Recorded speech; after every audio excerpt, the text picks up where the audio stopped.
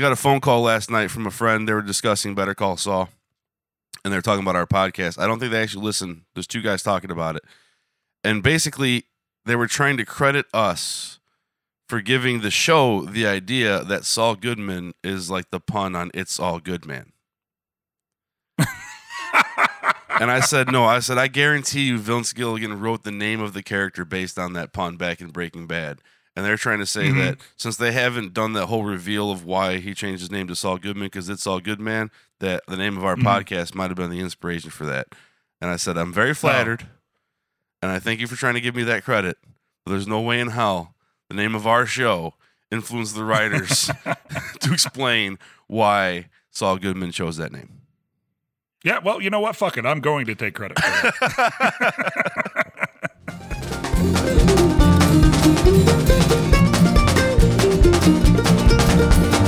It's all good, man. Hey, it's all good, man.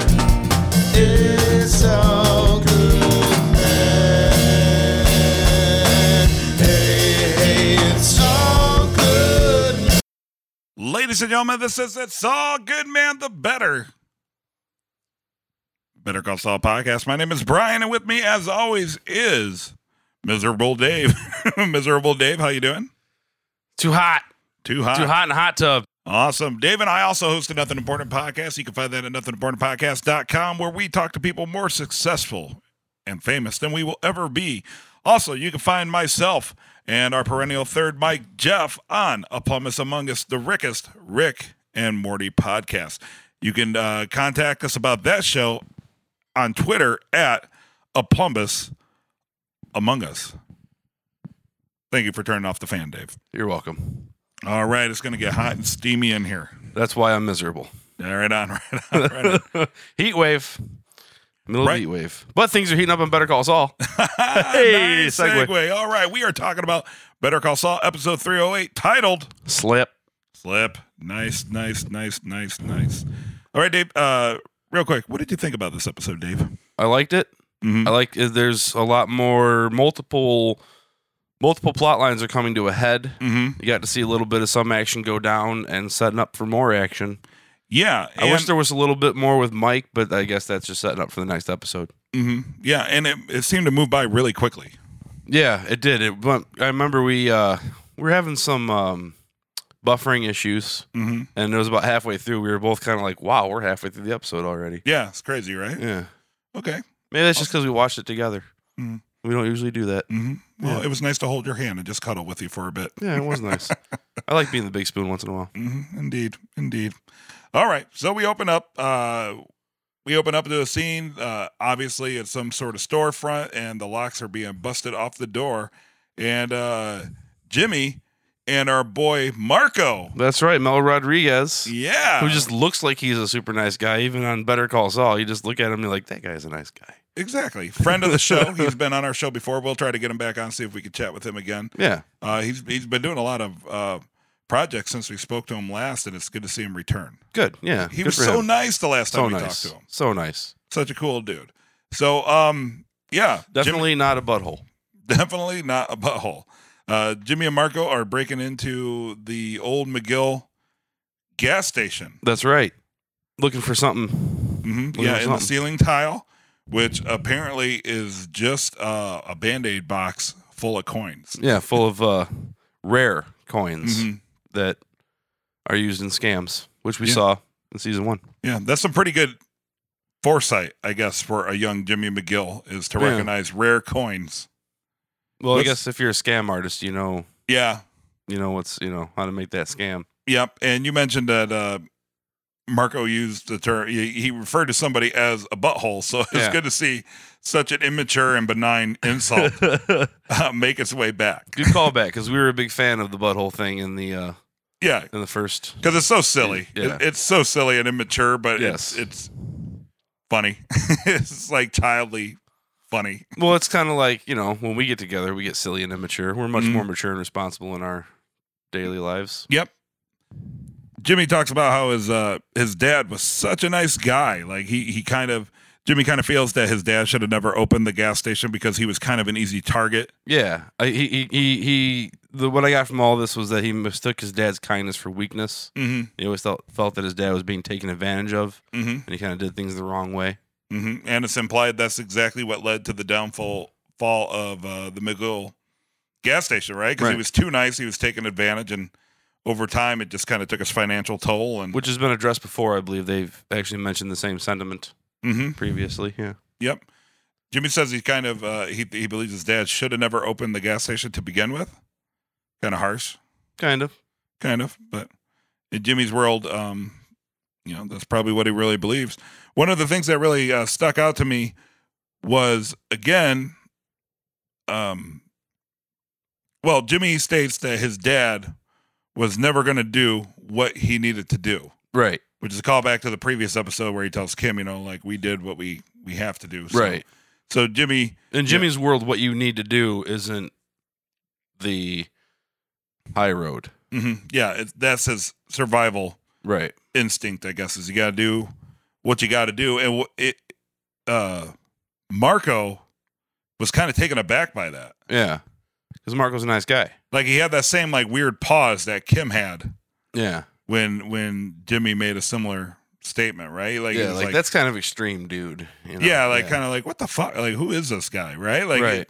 like to them, they might see it as like slightly out of character, even though he's obviously a less than honest and ethical individual that Right. just seems like such a hardcore. It's like another stance. level. Yeah. It's like eye-opening for the people that are closest to Jimmy Right. to hear him say that. It's like, wow, like what don't I know about this guy? Like, if that's his attitude. Yeah. How deep does this rabbit hole go? Mm-hmm. Yep. So they get what they need. They had a couple scares because the cops were driving by. That's just Cicero. Yeah, that's just Cicero.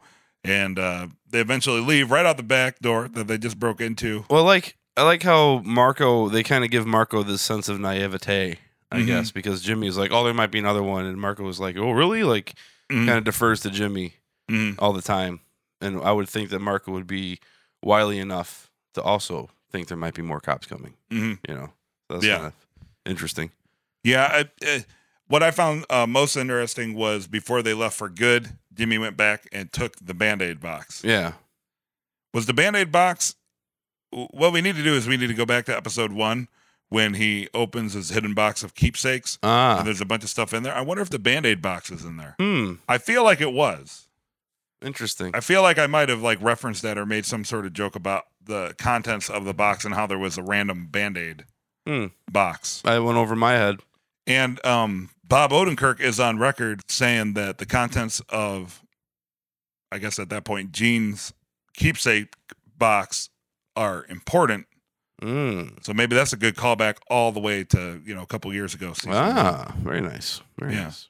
I bet somebody right now listening is like, yeah, dude, like it's there. Like, why are you even questioning this? Because we forget things sometimes. Mhm. The opening is, of course, the classic Tarantula. Tarantula. Tarantula Doug He's sleeping. is sleeping. But had he not been sleeping, I'm sure he would have responded with, ha-ha! Tarantula Doug. Smash cut. We're at the old Oasis Motor Court sign. I don't think that's a smash cut. That's a fade in. Fade in, smash cut. Star wipe. Star wipe. Star wipe to the old Oasis motor court sign. And we kind of talked about that was where I believe wasn't Mike hiding behind that when he ripped off Tio Salamanca the first time? We had talked about this before the scene played out, and then seeing how the scene played out, I think this is where he hijacked the truck. Well, it has to be, right? Yeah. Because he exits his hoopty with a metal detector and a shovel. He kind of plants a stake, I guess for reference is probably what that's for, right? His starting point. Right. And then he'll just kind of like go out from that, like, like a radius from that point. Right. And he eventually finds a ring on a dead body, which has to be the driver that was killed the first time he stood up. Not the driver. The Good Samaritan that helped the driver. The Good Samaritan, yeah. That's the guy that got murdered. Right, yeah. So Right. that must be where his body was dumped, because then Right. he goes on to make a phone call. It's pretty fortunate that the guy was married, I guess. Yeah. Because it was the ring that Mike's attention Set it to off. detail, he must have noticed that. No, he never saw the Good Samaritan. Then why would he be out there with his metal.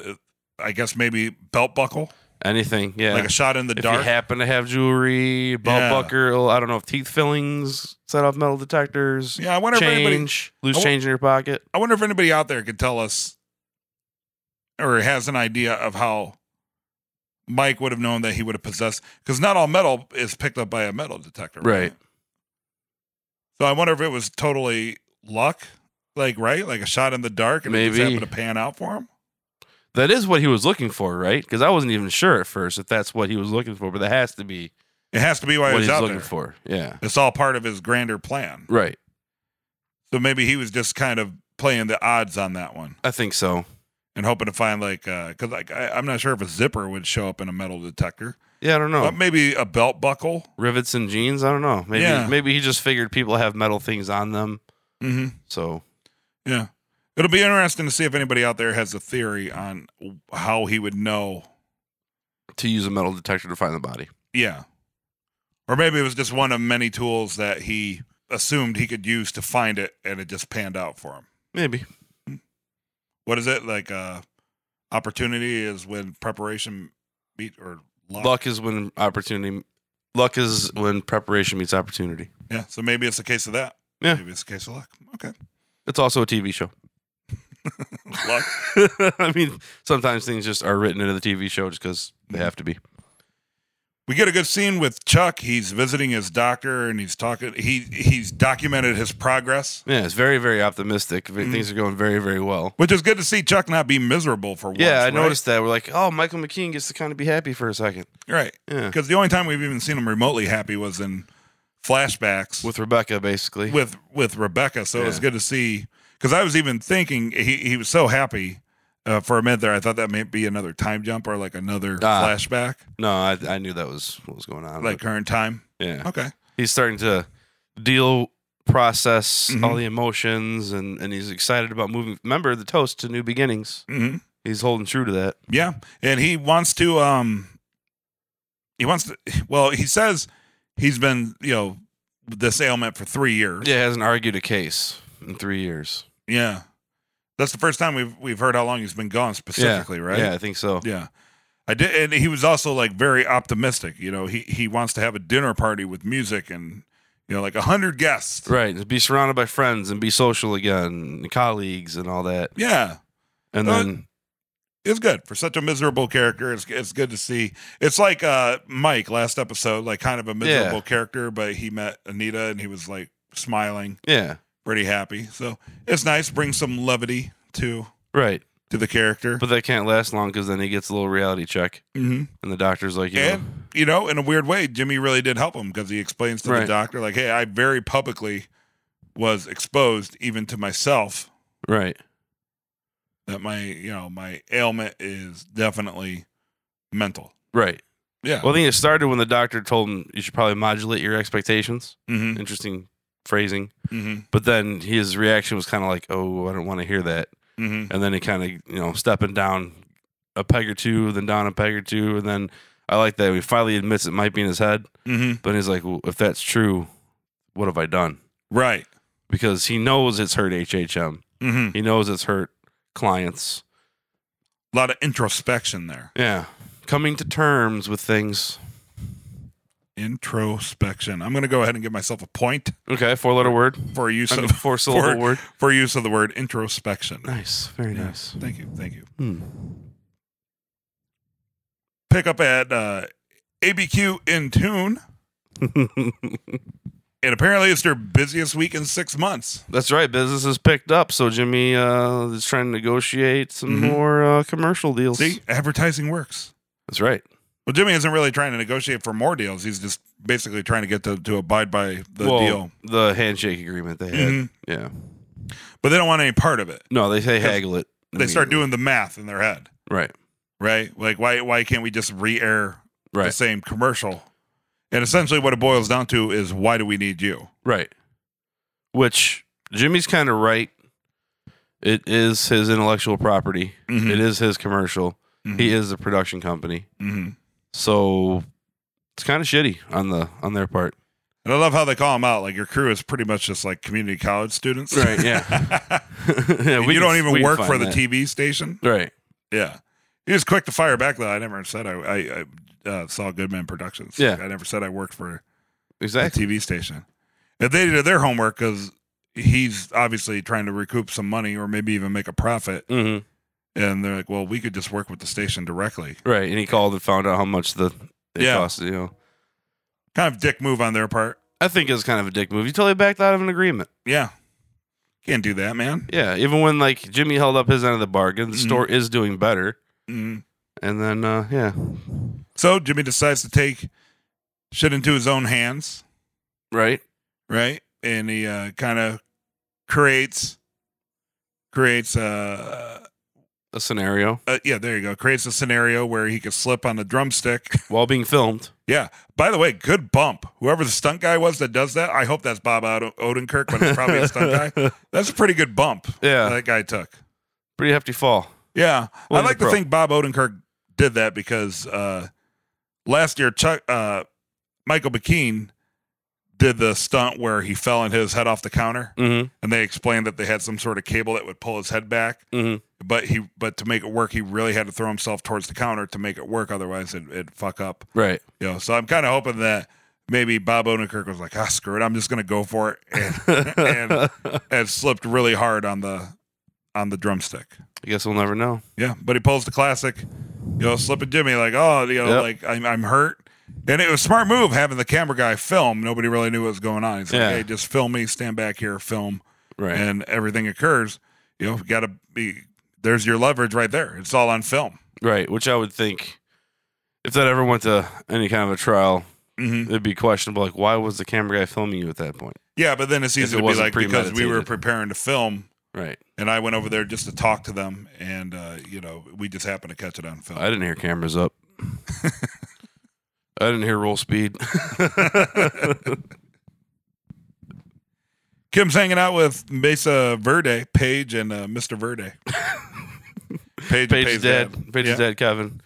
Over some Moscow mules. Yeah, man. Yeah, nice throwback. Have you ever had a Moscow mule? I had a different kind of a mule because it was not apparently in a copper container. I guess that's kind of like there's a series of mule type things. Yeah. I did not know that. Yeah. Is the copper supposed to make it taste different? Is that what the deal is? Yeah. The metal you drink out of affects the taste of. Oh, I got you. Okay. You ever drink orange juice out of an aluminum can? No, you ever drink orange juice after you brush your teeth? Exactly. So bad. Oh, it's the worst. But yeah, Kevin says he may have a new client for Kim. It's a driller that's having some issues with interstate legalities or whatever, and he uses the phrase, I don't know whether to shit or wind my watch. I don't know what that means, but I'm going to use that. I don't know what that means. I've heard like shit or get off the pot. Yeah. Because, I don't know what that means. Shit or wind his watch. I don't know. He says that Gatwood doesn't know whether to shit or wind his watch. So weird. Gotcha. But maybe it's just take it two extremes, like two totally unrelated things just to illustrate the confusion of the individual. Yeah. Yeah. I guess. Yep. Wish in one hand or shit in the other, see which one fills up. Yeah, probably first. similar to that. Yeah. Yeah. Yep. Howard decides to horn in on the dinner, pulls a total power move. Kim, sit down. I insist. What a dick. Yeah, I know, right? Yeah. What a fucking asshole. Which we addressed in preview of the prior. He said this is the first time he really felt that Howard was being an actual dickish Right. person. He's going out of his way to insert himself into a situation. It's totally, he's just trying to put himself in the heads of the Mesa Verde people, and he's also like trying to exude some sort of power, right, by making her look like a chump. Right. They're totally unimpressed. Right. That's what I liked about it. They're over. Yeah, they're completely over. Like they kind of see through it. Like I know what you're trying to do. You're trying to do damage control. Yeah. You're trying to get back into good graces. Your image is tarnished. Go fuck yourself. Yeah. Yeah. And he also makes it a point to call Kim his protege. Right. Like, hey, I created this. And then I like how he mentions the doc review because that was totally like punishing her. Right. Yeah. Like because she's lower on the right. She started off at doc review like some peasant. Yeah. Right. Like some bullshit intern.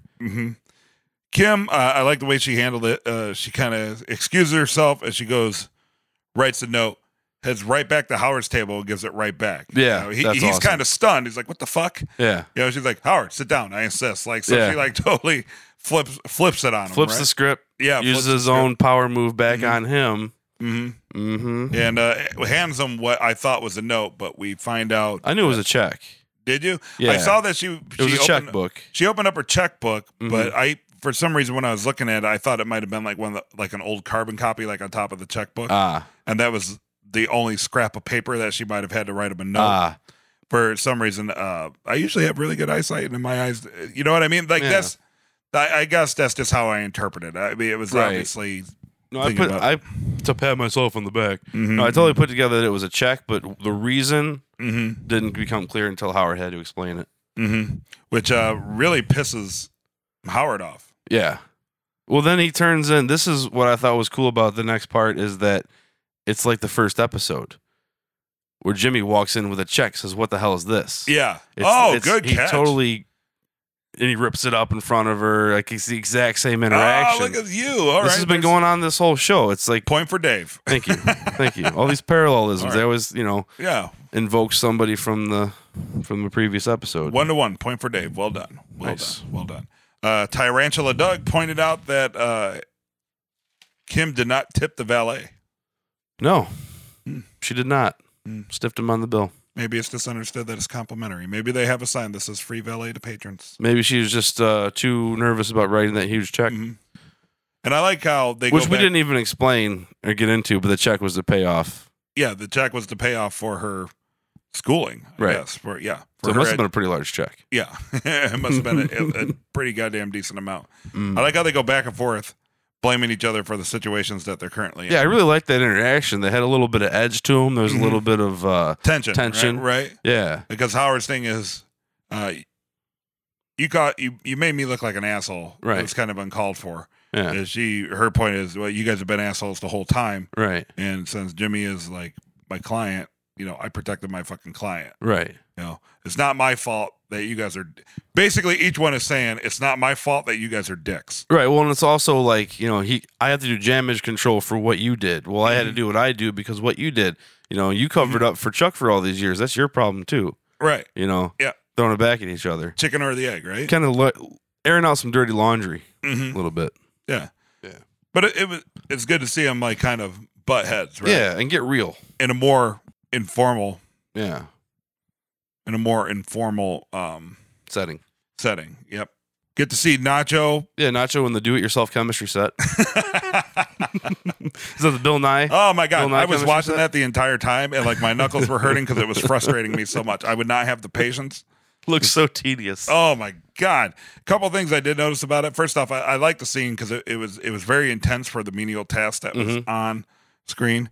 A couple things I noticed was those like the glass bowl he was putting, like the little dish. My parents had like 50 of those growing up. I actually think they come from some sort of butter or like Philadelphia cream cheese, like when people used to package stuff. My parents have a ton of those that we used to use as a kid, so it kind of made me smile a little bit. And then I like that he was storing the pills in a Tic Tac container.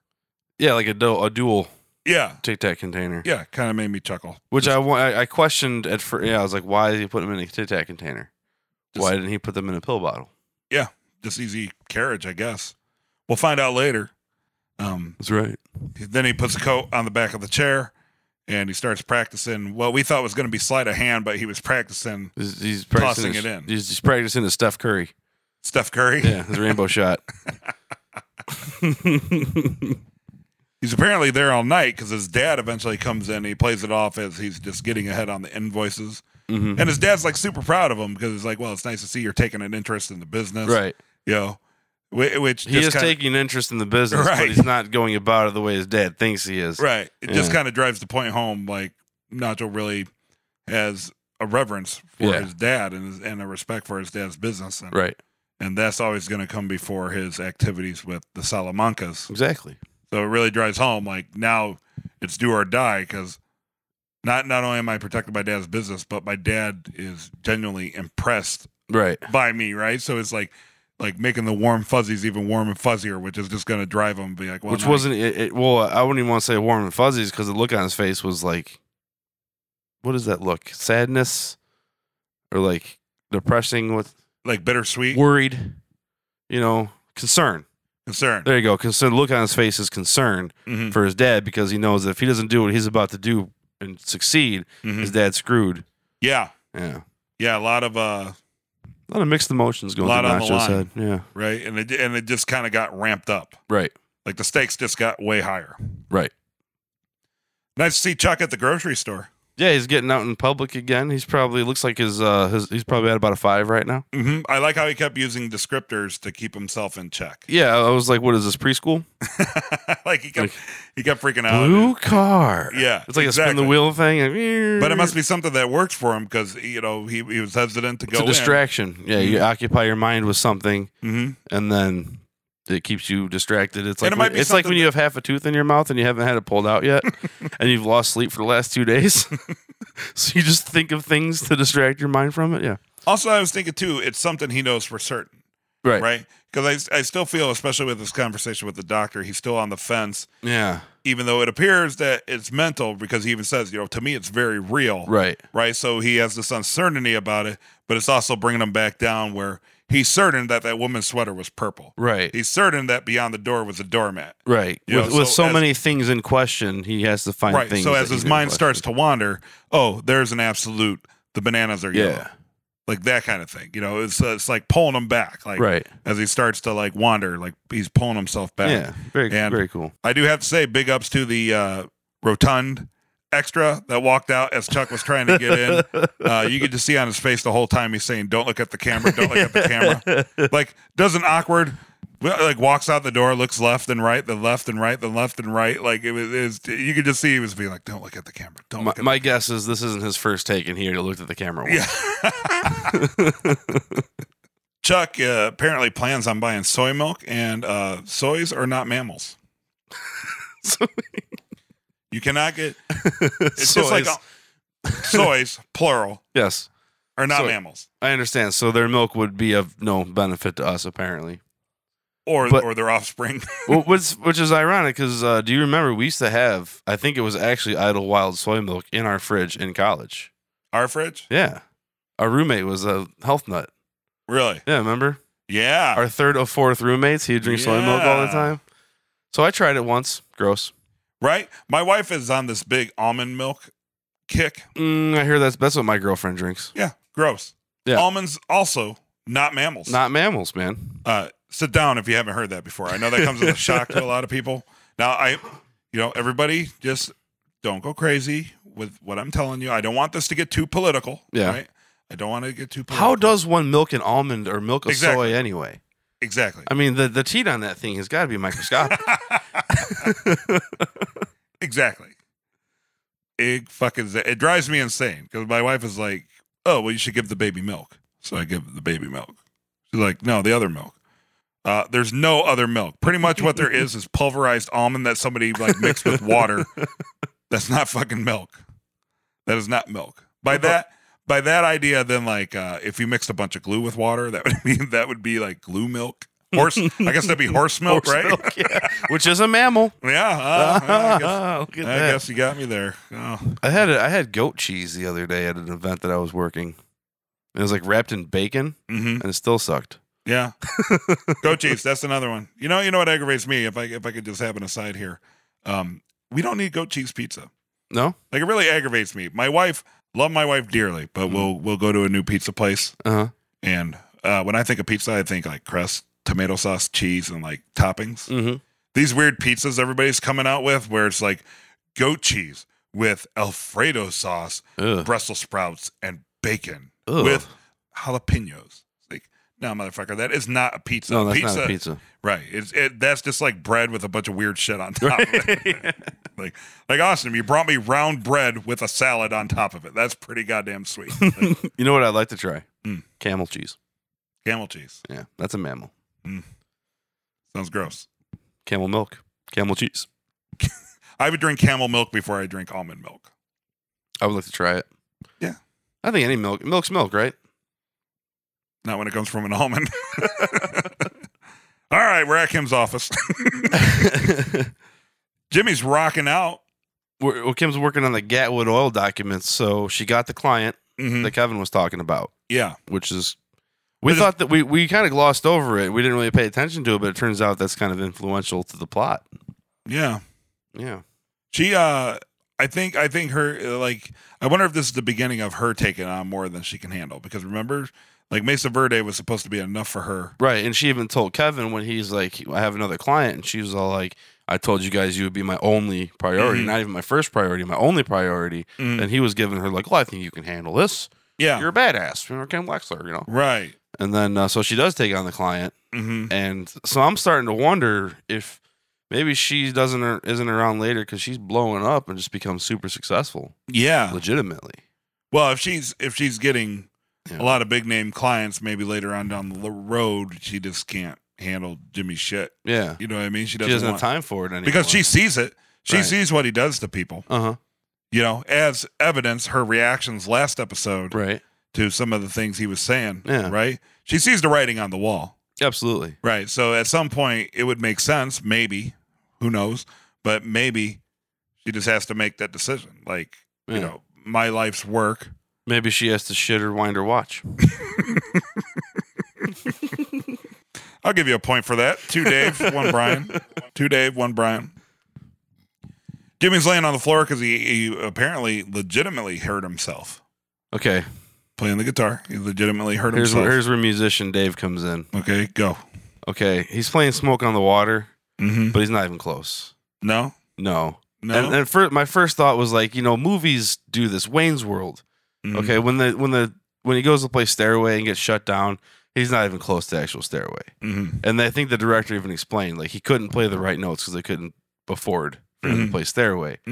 But they've already played Smoke on the Water on the show, so it wasn't like a licensing thing. So they already paid for it. Right. So I was thinking like, maybe they didn't pay for it, so that's why he's not even close. And I was like, no, I think Jimmy just sucks at guitar.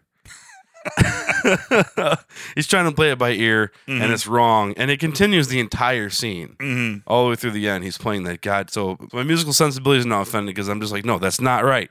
No, it's an inverted power chord for one, and he's way off. He's in the wrong key. Should use a caper. Capo. Whatever. I don't play an A instrument. caper. Now, Jimmy would go on a caper. Yes, he would. I was a little confused about the status of the relationship because Jimmy was kind of a dick, right? Because he's like, hey, you know, here's an envelope that should cover you for 6 weeks. But he was like really short. He wasn't nice about it. Like, it wasn't like he was like, I think he was trying to be matter of fact about it to get her to accept it and move on and not question him too much. you think so? I don't know. I It think he was just trying to seemed keep it weird. brief. It just seemed weird that it wasn't like, 'Cause I didn't Kim, pick up like- on that. I didn't think he was being a dick. See, I think he was kind of being a little bit of an asshole. Like, No. because he was just like, hey, you know, like he could have been like, hey, Kim, guess what? Yeah, awesome. Like, hey, look, I have like 6 weeks worth of pay. But he was just like, nope, here's 6 weeks. I think he was just being matter of fact. He's in pain. He's trying to act. Is he really in pain or is he acting? I don't know. I think he legitimately hurt himself by slipping on the. You think so? I think He he made it took real. the bump. He took the bump. So to like sell when it. he said no ambulance, then trying to get up and said, yeah, you might want to call an ambulance. You think that was real? maybe. I mean, I just think he. Haven't you ever done the thing where like you pantomime punching like a wall or something, and you mean to pull it back, but you accidentally punch the wall, like the big hole in the wall? I don't know. that's There's right this hole right by my shoulder. Okay, Things yeah. I might have experienced the situation at some point. I'm just saying, like, that probably wasn't his intent, but it seems to me that he really hurt himself. Kind of like, well, that bit me in the ass kind of thing. Yeah. Which makes sense. Or he just went all out and did hurt himself for the legitimacy of it. Well, maybe, but Yeah. he's also not as young as he was when he was slipping Jimmy. So, Right. you know, time, Also true. Yeah. time takes its toll, right? Yeah. I mean, look at the twins. They actually threw themselves onto moving cars. Exactly. Yeah. But they're young and spry. They Exactly. can, you know, Kim shows that she's wife material, man, because she's like, dude, whatever you're doing, you kind of really don't have to work yourself like this. Yeah. I got your back. I can't do it long term, And but that's why I think maybe some of the being short was playing that up.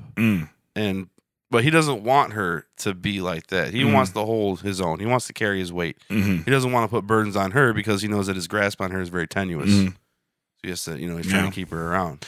And I think Jimmy like showed his cards. Even especially when he said like, "You believe me, right?" He didn't have to say that. She'd Right, exactly. She'd already swallowed the hook. Yeah, we watched it together, remember? And I made a Yeah. weird noise, and my notes are bullshit. Why do you even say that? Why do you bring that up? Because that's a classic movie thing. I Like- kind of like roll my eyes at it because that's one of those things where Yeah, he's showing his hand. Like, he didn't have to say that. It's actually a bad thing that he said that because Right. it makes him look guiltier. Right. Like, he's trying to instill, Right. he's trying to, like, seal the deal, and Yeah. it just keeps selling. Right. When you're selling after you've already made the sale. Yeah. Yeah. Like, dude, just shut up. It just seemed really unnatural. Yes. I would agree. Mm-hmm. Mm-hmm.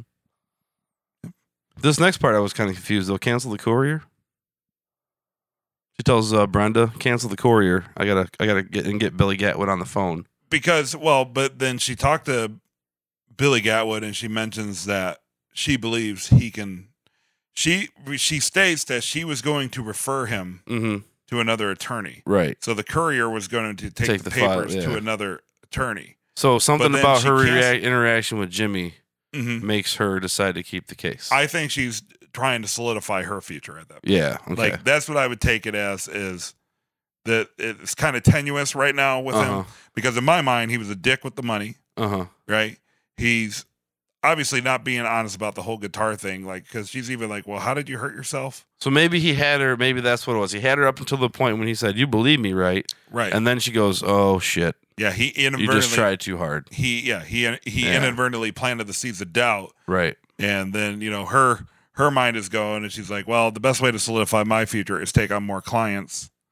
And right. That way, if things go wayside with him, I have something to fall back on. You know what I mean? She's by taking on more work, she isn't anchored as much to him. Right. I just got confused because she had already been offering, like, said, I'm going to be good for a while. The way things are going, I can float us. Mm-hmm. And then after the interaction with him, then she decides to take on more work. Right. And she already thought without that work she could float him. Mm-hmm. But now she wants even more security. Right. Yeah.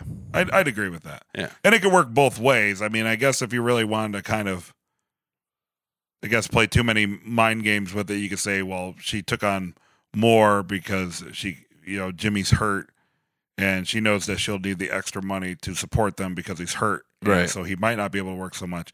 But I don't think that's another possible angle, though. That's possible. I don't want to rule that out. It's possible, but I think her angle is this guy's not headed to a good place. And if he doesn't turn the ship around, it's going to crash into the iceberg. Right. So maybe a good way to ensure myself against that is to make sure that I have work. Right. To keep myself going when he goes under. Yeah. Right? That's how I saw that. Okay. Yeah. Howard and Chuck meet in front of Chuck's house. Howard seems genuinely happy for Chuck. Yeah, I think, he's like, he got groceries. This goes back to the whole, like, Howard's always deferring to Chuck. He's always looking out for Chuck. There's genuine care and concern there. He brought over the 35-year-old bottle of wine that they toasted to. Wine. He really should have got him scotch. And, so yeah, I think Howard's interaction with Chuck is always genuine. Mm-hmm. He's told Kim he's been doing damage control. Yeah. This whole time. Yeah. So maybe it's not just out of concern for HHM. I think it's both. Mm-hmm.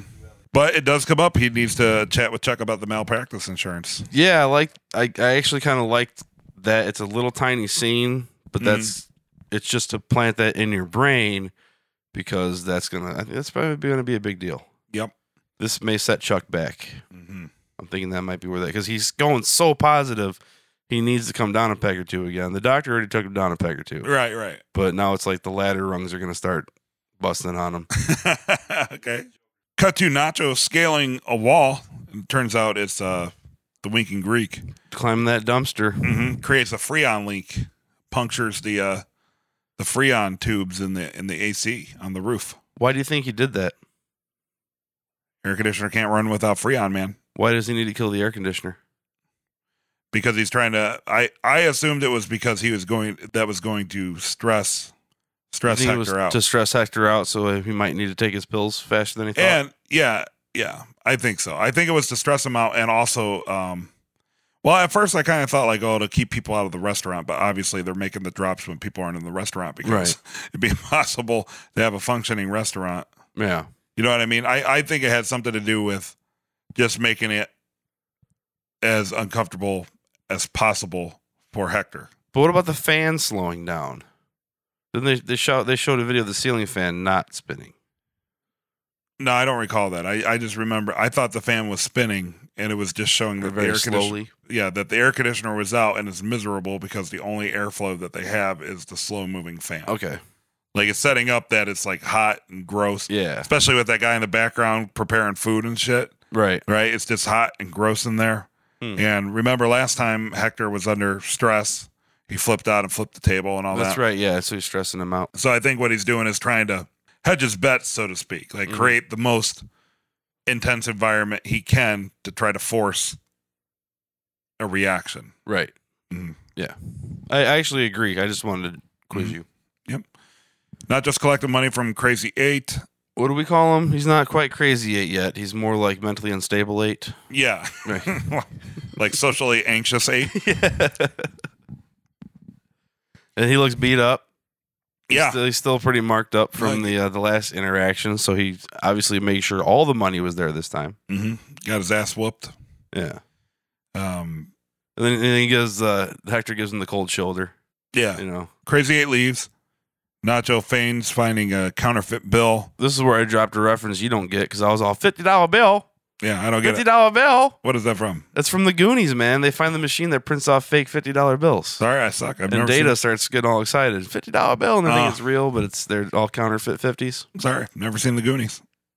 Oh, you're a bad person. What can I say? I suck. Never seen Star Wars. Never seen Lord of the Rings. Never seen Harry Potter. I've seen some of those, but not all of them. Today was Star Wars Day, actually, downtown Joliet. Oh. It's the anniversary. This weekend's the anniversary of the release of the first one. He shows it to Hector, and Hector's like, no, looks good to me, or whatever he says. I like how he drops the money, and Hector's just super crotchety, and it's just like, like rolls his eyes, like, fuck. But the nervousness is genuine. Like, the money was planned, but we really noted the nervousness that Nacho was showing this entire scene. He's really out of his element.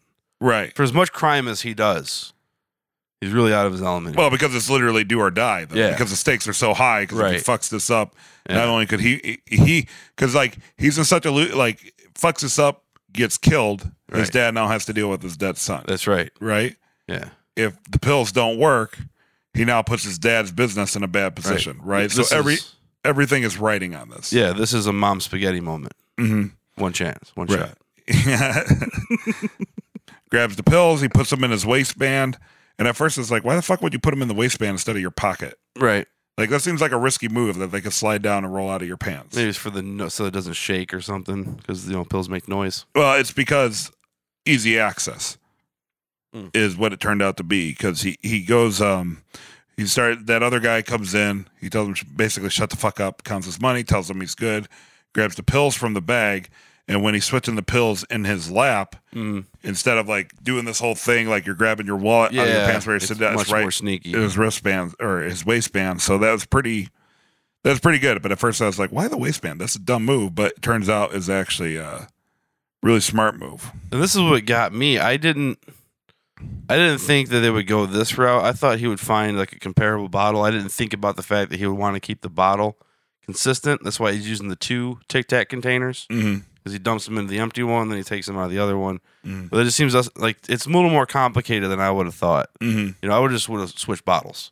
Yeah. Instead of emptying the bottle, putting all pills in. Because now after whatever happens is going to happen, if Hector takes the pill, he's going to have to replace all the pills in the bottle again. Right. So that may be what I would have done. A little tricky. What I would have done, and I wrote this down here, is I just would have put 1 pill in the bottle and then just waited it out. Why wouldn't that have worked? That would have worked. But I think he feels a sense of urgency about this. I think it has to happen today. Right. So he wants to guarantee that not only is he going to take 1, but perhaps multiple of these. And but I think it's just to guarantee that the next pill he takes is going to be the one. Gotcha. Yeah, he wants it done now. All right, that's fair. That's why he's so nervous, and that's why he's immediately doing it. And that's fair. All right, cool. I guess I didn't think of that, but all right. He's playing the short game on this one. I don't know why your air conditioner just came back on. Okay, so if everybody that doesn't see what just happened, because obviously you don't, Dave has 1 remote in this room, and it's somehow it's the TV remote. It's the TV remote, and it somehow turned off an air conditioner that's obviously like 15 years old, and at the same time turned down the volume to his TV. And now I did not know remotes work like that. No, okay. Let me explain this. It's obviously remotes run on radio frequencies, right? Yeah. So obviously the remote for this air conditioner has a few bands of frequencies that are similar to the remote for my television. It's the channel. It's the 9 button. The 9 button powers on and off the air conditioner. So if I hit 9 to turn off the air conditioner, it says to change my TV to channel 9, which I don't want to do. So I hit the volume button so it doesn't switch over to channel 9. See? As I'll show you. 9. It's going to change channel 9 unless I do that. No, it won't change channels. Because if I forget... I'm going to go ahead and give you 4 points for that. No, it changes to channel 9. All right, I'm going to go ahead and give Dave 4 points for figuring out that the 9 button on his TV remote turns on and off the air conditioner from 15 years ago in his window. Also, the volume down button makes it beep but doesn't do anything. There's also another button that changes modes. Oh, the power button for the TV changes the mode. Tell me when it's on the second one from the top. There. I'm kind of really impressed right now. On a side note, how long did that take you to figure out? It was just an accident back when we did have cable. I was going to channel 9 and it turned off the... And it was like a no shit moment? Yeah, and I was like, oh shit. But I've had this experience before where remotes, might cross over and work on something else. It's just radio frequencies. Okay. All right. That's how universal remotes work. Sometimes you're just cycling through radio frequencies until you pick the right one that works for your TV. Then you hit set. All right. Impressive. Science. Nacho again walks by Hector. Back to what we were talking about. Nacho again walks by Hector and he makes the swish, man. That's right. This is like Jordan at the end of the Utah game. Yeah. He's got one shot for the win. Which, do you think he would have had to do that? I mean, I don't think he should have dropped the money again. But Hector seemed like he was pretty preoccupied. Because it's not like Nacho was all that inconspicuous when picking up the money and stuff. Yeah. You know what I mean? And you even said, what if the cook sees him? Yeah. Because there was a potential witness behind him. Maybe that's why he had to just kind of throw it. Like he didn't want to make any extra movements to draw attention to what he's doing because he might. Right, because it might be like, why is he bent down again? Right. Yeah. Gotcha. Okay. The cook could be like, Hector, man, Nacho put something in your pocket. I don't trust that guy, whatever. Nacho's a dick. Okay. All right, cool. I like I made the note because, he's like, Hector, you want an espresso? So when he goes in the back to get in the espresso, he's super relieved, but he's only halfway there. Yeah. Okay. Not bad. Yeah. Back to Jimmy picking up garbage. Kid doing his community service. Crazy hair dude wants to leave. The supervisor's kind of... you know what? Okay, I don't want to say he's taking a power trip because supervisor guy is just kind of doing his job. Yeah. That wouldn't be fair. Right. That wouldn't be fair to this completely fictional person that we're talking about to say that he was on a power trip. No, but he's dealing with criminals. He's dealing with people that are constantly pulling things over on people, so he has to be assertive. Yeah. He doesn't want to let these people get away with anything. Yeah, so I'd say that's a pretty realistic depiction of somebody in that position. I think so. I don't think Jimmy's talk about is too realistic, though. You don't think it's what? When he convinces him to let him go? Okay, well, let's get to that, right? Yeah. So Jimmy talks to the crazy hair dude and basically says, I can get you out of today's work and you'll get to keep all your hours. Right. Right. Pulling another scam. Yeah, for $700. For $700. How do you know that he had $2,000 in his sock? Because he's Jimmy. Yeah. He's just astute. Maybe it really wasn't $2,000. Maybe he just knew that the guy would have money in his sock. Maybe they get patted down or something. I don't know. I think maybe it's just one of those things like he might have just seen it. He's that observant. He knows people. He's savvy. Gotcha. He's savvy enough to know. Okay. Because then he calls him a mug mealer. Yeah, mug mealer. Which means that he's like smashes grain inside a coffee mug. Smashes grain inside a coffee. Corn mealer. Yeah, like a corn mealer, right? Mug mealer. Right. I was trying to make an almond milk joke out of that. Like maybe he's trying to make some milk out of it. Maybe he's trying to make some almond milk. Fucking almond milk. Okay, so Jimmy's big plan is pretty much to strong arm the supervisor. Well, I don't say strong arm. That's a to threaten him. Yeah, pretty much. He's going to use. It's like the classic when people say it's impossible to sue big corporations because they'll just draw out the lawsuit and basically take all your money and time when they still have the resources to keep going. And eventually, it's like attrition, right? Like eventually, you're out of men. Just wear you out. Yep, you're done. Like, see you later. Exactly. It's pretty much what he threatens them with. Yeah, which I honestly, like, I'm not really a big fan of this. It's kind of tropey, and I don't know. The guy just kind of turns from like he's in charge to a sucker. And he starts to like believe him, and he starts to get all that like, oh really? You know, maybe this isn't such a good idea. I'll just represent myself. Oh, you talked me out of it. Okay, I guess you're right. Yeah, I was kind of hoping that the guy would be like, call his bluff. Yeah. Say, well, make it happen. Yeah, right? Go fuck yourself. Yeah. Yeah. But no, you know how many times that guy's probably been threatened to be sued? Right. Never, not once. Because these people are all being punished. You know, because even like the whole time, everybody else is like kind of mad at Jimmy for reading the contract all the way through, which turns out to be important. Maybe that was a big thing. Yeah. He actually read the whole agreement. Yeah, because then he says like, oh, I made an agreement with the city. I didn't make an agreement with you. Yeah. You Okay. know? Okay. So, I mean, he definitely lawyers up and gets all legalese on him, but I still think it's kind of... Or there might have been more resistance to it. Yeah. But it might have been one of those things where the guy was like, all right, he has a point, and he is a lawyer. Right. And, maybe this guy should go see a sick kid. Yeah, or fuck it. Do you think he was really a sick kid? Or do you think maybe that guy is a member of the crew over on 5th that Carlos was talking about when he paid off? I don't know. That's awesome, though. That would be great if that came through. Yeah. I'll give you 3 points for that. I'll give myself a point for that. Dave's running away with this. Running away with it points-wise. But, all right, yeah, good idea. Okay, so he's part of the crew on 5th. Right. Which is the name of my new 80s alt-wave rock band, Crew on 5th. Crew on 5th. Crew on 5th. It's going to be pretty It's my new barbershop quartet. But with like synthesizers in our voice. Actually, a rock band is better because when you play a power chord, it's actually called a 5th chord. So the Crew on 5th. Nice. Yeah. Good call. Good call. Nice. I don't need a point for that one. I'm already winning. Yeah, but Jimmy, hey, $700. I was also kind of hoping the criminal would stiff him. Yeah.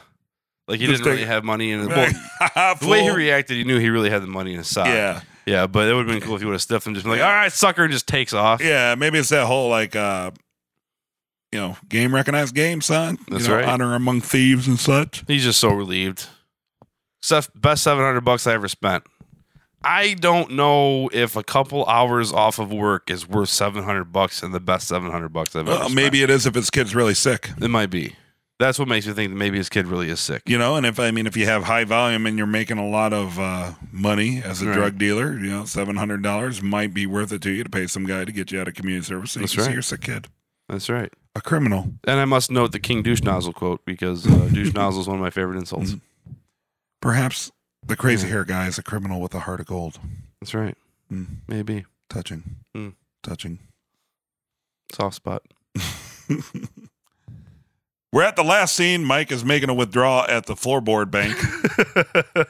I did like how he had the vacuum sealed stacks of bills. Right.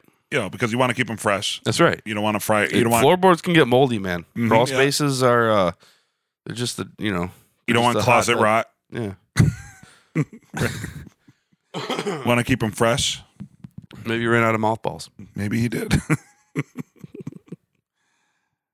Then he heads over to Los Pollos Hermanos to set up a retirement account with Gus. Yeah. Talk about laundering money. From the Bank of the Floorboard to the Gus IRA program. That's right. But yeah, I didn't even think about that. How he's got all this cash that his family can't see. Yeah. Because it's all traceable. It needs to be laundered. Yeah. They come to some sort of agreement. Yeah, and Mike's looking for a one-time arrangement. I don't think Mike's going to get that one-time arrangement. Any idea what that might be? No, actually, I don't. Not specifically. Yeah, I guess that's something we'll probably see in one of the next. Yeah, I think that was the whole point. It's setting up vague. there. Gotcha. Okay. Yeah. At first, when they were talking about that, I thought maybe I had somehow missed a line there. like didn't hear a line as to what the agreement is, but yes. No, it's vague because he says, I want a paper transaction. And then Gus says, well, I was thinking something with a little more difficulty. And then Mike says... Well, they shake hands after that. They shake hands. Oh, and then Mike says, well, like is the difficulty worth 20%, which is $40,000? Mm-hmm. And Gus says, well, I don't want to take money from your family, which I don't think that's really what he means. I think he really means I want you to work for me and work off that 20%. Mm-hmm. And they shake hands. And they shake hands. Right. Roll so credits. I guess what confused me and why I thought I missed a line is because they shake hands. Right. Right. They went from talking vaguely to shaking hands. So yeah, I guess that's definitely a TV thing because Right. you're not going to be like, hey, I'll give you something. Yeah. Let's shake on it, Right. So yeah, or I guess the handshake is more so an agreement to work together than it is Right. regarding the specifics of the actual plan. Right. Or they did do the specifics and it's just off camera and they just showed the handshake. But no, I think it's like we're in business. We're now in bed together. Gotcha. Okay. Yes. And that wraps episode 308. So next week should be really good, Dave. 309, the penultimate. Yeah, I honestly think Hector's going to penultimate. Penultimate. I think Hector's going to take the pill. Mm-hmm. I think that's really going to happen. Mm-hmm. I think you're going to see what Mike and Gus hands shook about. Yeah. I think that Jimmy and Kim are going to have a little interaction. Mm-hmm. And I think Chuck's getting taken down a peg or two. Well, it definitely has all the, the penultimate episode tends to be the crazy one for the season, right? Mm-hmm.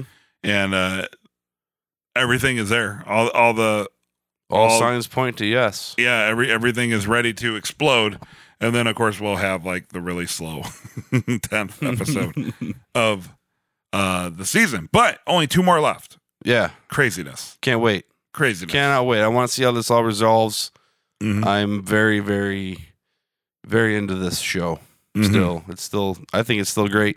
Yep. And so these plot lines are moving. Yeah. So those of you out there, YouTubers, TV timers, Facebookers, Twitterers, make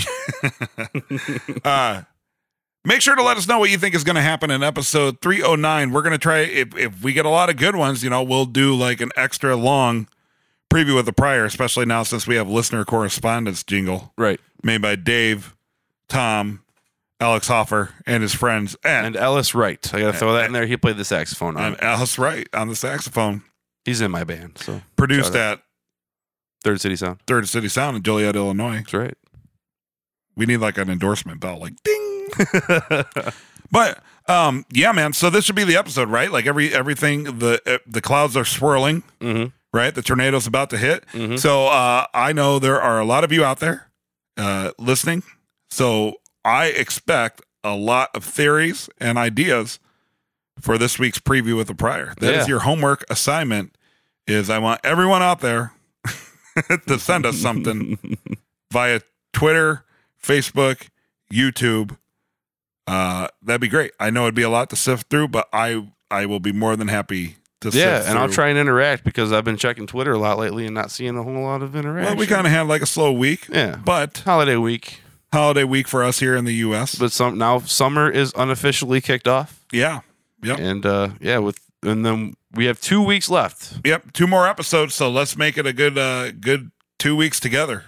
We got this, guys. We're almost through another season.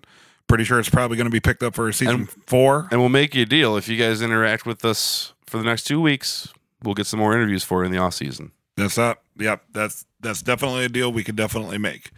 Also, please make sure to give us some of those rankings on iTunes. Give us those 5-star reviews. Share with your friend.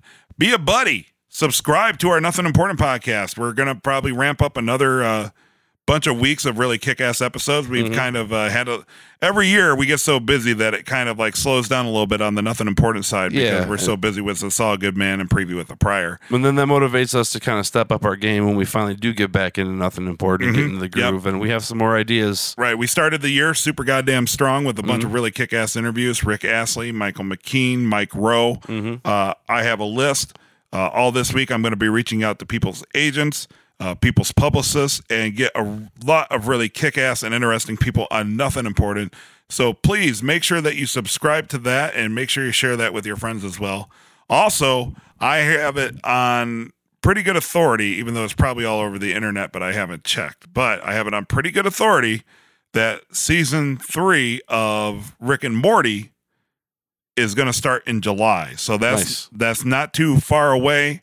I have contacts with some people that are related to the show, and they're kind of pointing towards that. Again, if it's all over the internet, I don't feel so special, but I'm just letting you know. So, Rick and Morty, an awesome show. Support us by checking out that show. It's called A Plummus Among Us. It's available, Stitcher, Podcast Detroit. Everywhere. TV Time. Anywhere we put any of our podcasts, it's available. It's our new project. It's doing well.